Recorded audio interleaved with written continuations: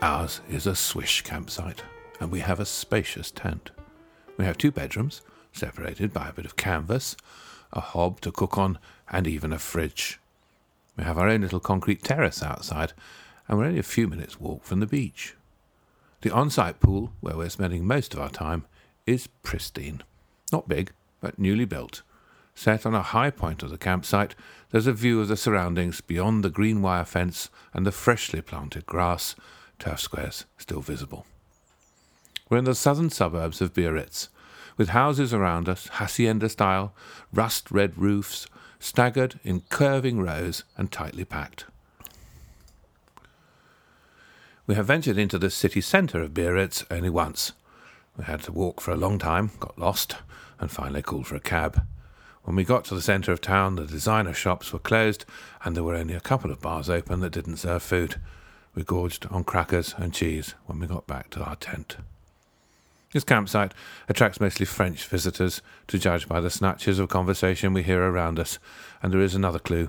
For a couple of hours at lunchtime, when the French tend to sit down to eat, we've often got the pool to ourselves. Our British lunches, prepared and eaten outside the tent, have been quick and dirty. A fresh baguette with a soft cheese and a tuna salad. I've had a doze most afternoons, taking advantage of the quiet, listening to the sound of breezes in the trees or the chatter of passers-by through the thin canvas. Now I'm older, I'm good at these power naps. 20 minutes and I'm up again, and if the chores are done, I might read in the shade, only going back up to the pool as the sun begins to sink. Our days have drifted lazily by, one melding into another, the ritual of swimming and eating, taking a stroll in the evening, sitting until after dark with wine and pasta and chocolate to follow, and citronella candles on the table. We've told stories of other holidays we've taken together, just the 3 of us. When my daughters were young, we went to Cornwall for summer holidays, and sometimes in the winter too, donning wetsuits to plunge into the icy sea on New Year's Day, staying with friends in rented houses, or camping when it was warmer. We had a VW camper van for a while, and thought ourselves très cool. And more recently, we went to what the brochure, printed on recycled paper, called an eco-site. It boasted no pool, no shops, and compost toilets. I don't doubt we did little harm to the environment by staying in an old bell tent from the 1950s, and eating our food cold because lighting a fire was deemed hazardous at every level, from forest fires to ozone. But when I managed to escape the green paradise and buy myself a much-needed bacon sandwich on the seafront, a wasp stung me on my fingers, and that tipped me over. I suggested we might go home early and let the planet go hang. Do you remember the magic pear, Dad? Lily was spitting wine as she tried to speak and laugh. How could I forget? But I still maintain that I did not snore. I am not a snorer, as you know from the past 10 days. I'd been rudely awakened by the 2 of them shaking me in the dead of night to tell me I was snoring. I had indeed asked them to hand me a pear, in the hope that eating something might cure a snore I was certain was only happening in their imaginations. The story stuck. You'd had a lot of wine, Dad. We all had. Don't blame yourself. I don't blame myself. The wine was entirely necessary to my survival in that gulag.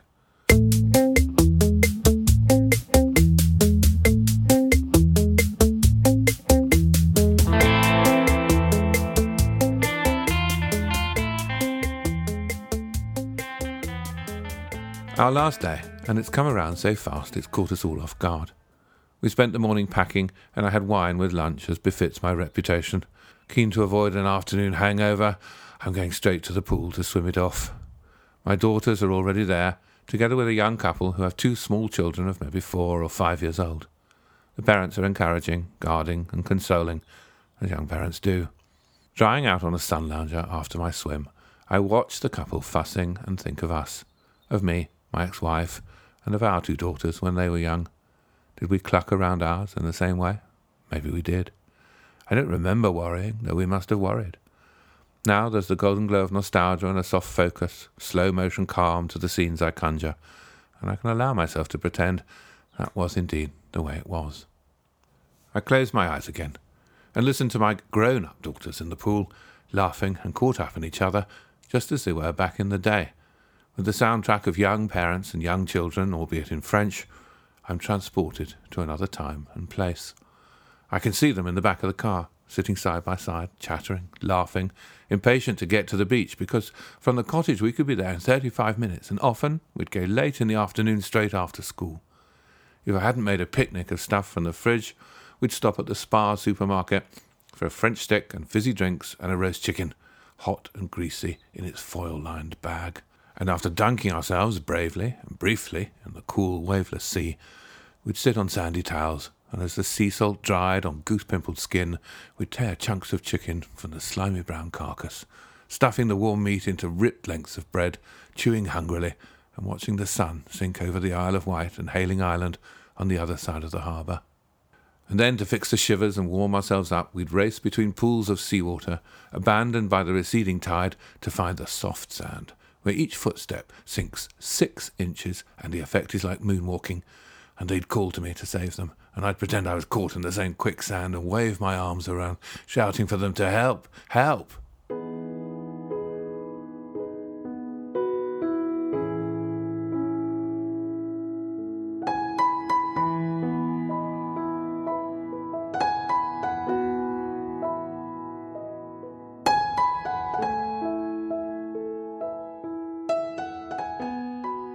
I feel tiny splashes on my legs and open my eyes to find my grown-up daughters beside me, squeezing streams of pool water from their hair and reaching for towels baked bone dry in the sun.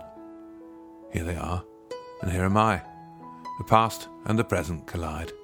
It's both wonderful and disorientating. The time slip is strange, more like time travel.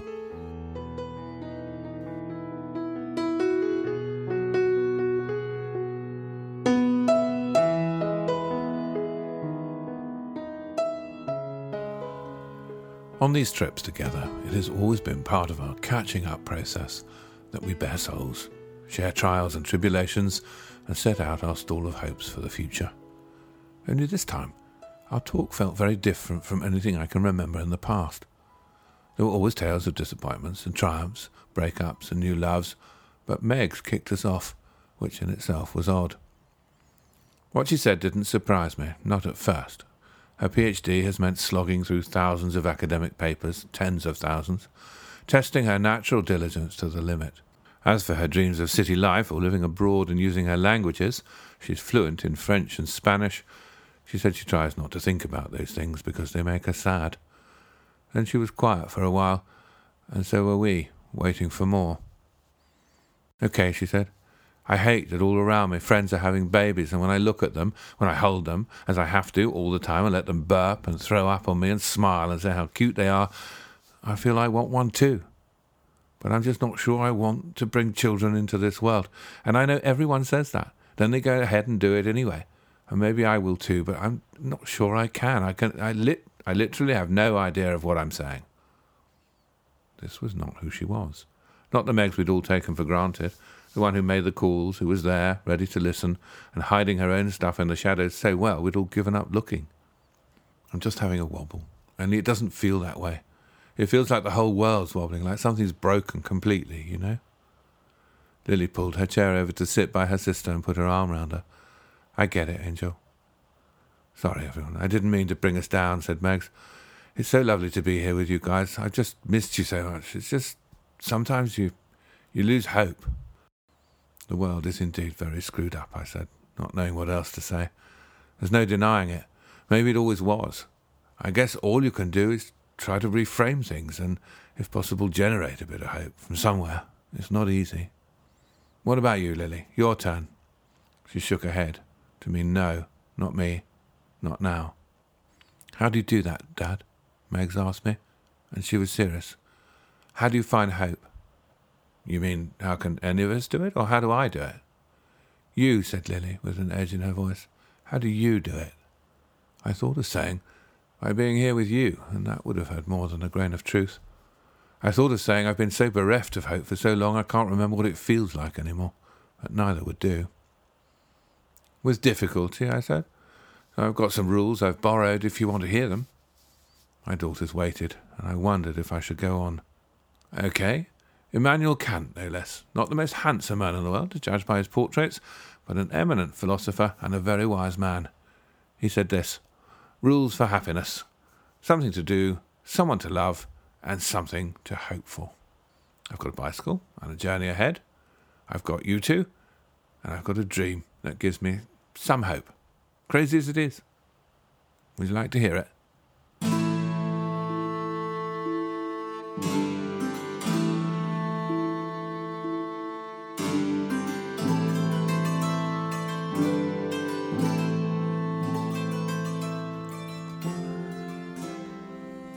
The story I tell them is of a man who was at war for 10 years, lost at sea for another 10 years, desperately trying to find his way home and thwarted at every turn.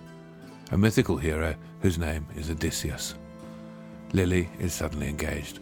I remember all this from school. My God, Dr. Sturt. I was the only one in his class. He had this little silver smurf that he used to clatter over the desk to act out the story. A lot of slaughtering in the Odyssey, Dad. You will be careful out there on the road. There's quite a bit of slaughtering, that's true.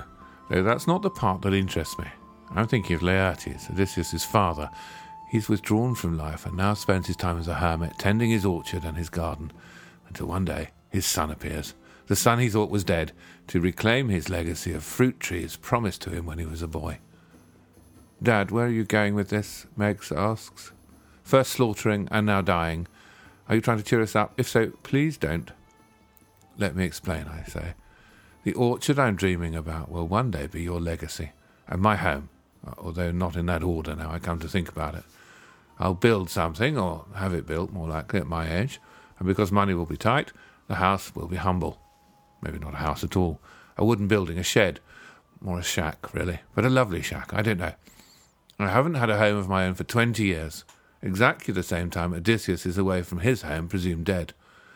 And I've been looking after Mum for 7 years. Exactly the same length of time that Odysseus was marooned on Calypso's island. Not that your grandmother is an immortal goddess, you understand, though she is nearly 90 and going strong, so I might be mistaken. Are you seeing the parallels here? Megs is laughing. Lily is smiling, but it's a faraway smile. I've seen a lot recently. Maybe she'll come back if I keep going, I think. Apparently my mythic quest is amusing. One thing I don't recall from my reading of Homer is the laughs. Odysseus does enough weeping to cause a rise in sea level, but very little giggling. Mind you, with Poseidon out to kill you, it's easy to lose your sense of humour. OK, may I go on? I'm wondering if I'm being too loud for the nearby tents, so I lean towards my daughters and lower my voice to the conspiratorial. You see that there, bicycle? You see the name emblazoned on the side? And where am I heading? Home, just like Odysseus. And you know where I'm going to start looking for that orchard? Right here in France, en route. But I've also been reading about a sweet spot, around the Lot-et-Garonne region in the foothills of the Massif Central. And you know why it's so sweet? Because that's where the fruits of the north meet the fruits of the south, where apples and pears meet peaches and walnuts, where vines grow alongside raspberries and blackberries, and that's where I want my orchard, our orchard, to be. I look at Lily, hoping my mad visions of the future will melt her a little, but I can see she's not listening. She's staring at the stars or something over our heads, and is just not present. Nothing about her invites me to come close. She's been like this a lot these last 10 days together. Then Meg speaks. But, Dad, aren't you cycling in the wrong direction? I mean, the Atlantic coast is miles from the lot, and you're heading north when you should be going south, no? Always with the negative vibes. You're so literal now you're a scientist. Reaching home wasn't exactly plain sailing for Odysseus either, you know. You asked me about hope, that's my answer. I hope to make a home amongst fruit trees. With chickens running around, says Megs. And here was I thinking you were all grown up. How about a donkey or a goat? Liliana, what do you say? She doesn't catch my eye as she stands and gives a little wave. She goes to the tent only a few feet from where we're sitting, and she might as well be on another continent. I look at Megs to see if I've missed something. None of us want to go home, Dad, that's all. I watch Lily's silhouette moving beyond the canvas as she prepares for bed. There was a time I could have fixed things with a sticking plaster or a joke or a story, and it would have worked. Not anymore. My daughters are no longer children, but I'm still their dad. To see them suffer is hard. To know I can't fix things is harder still.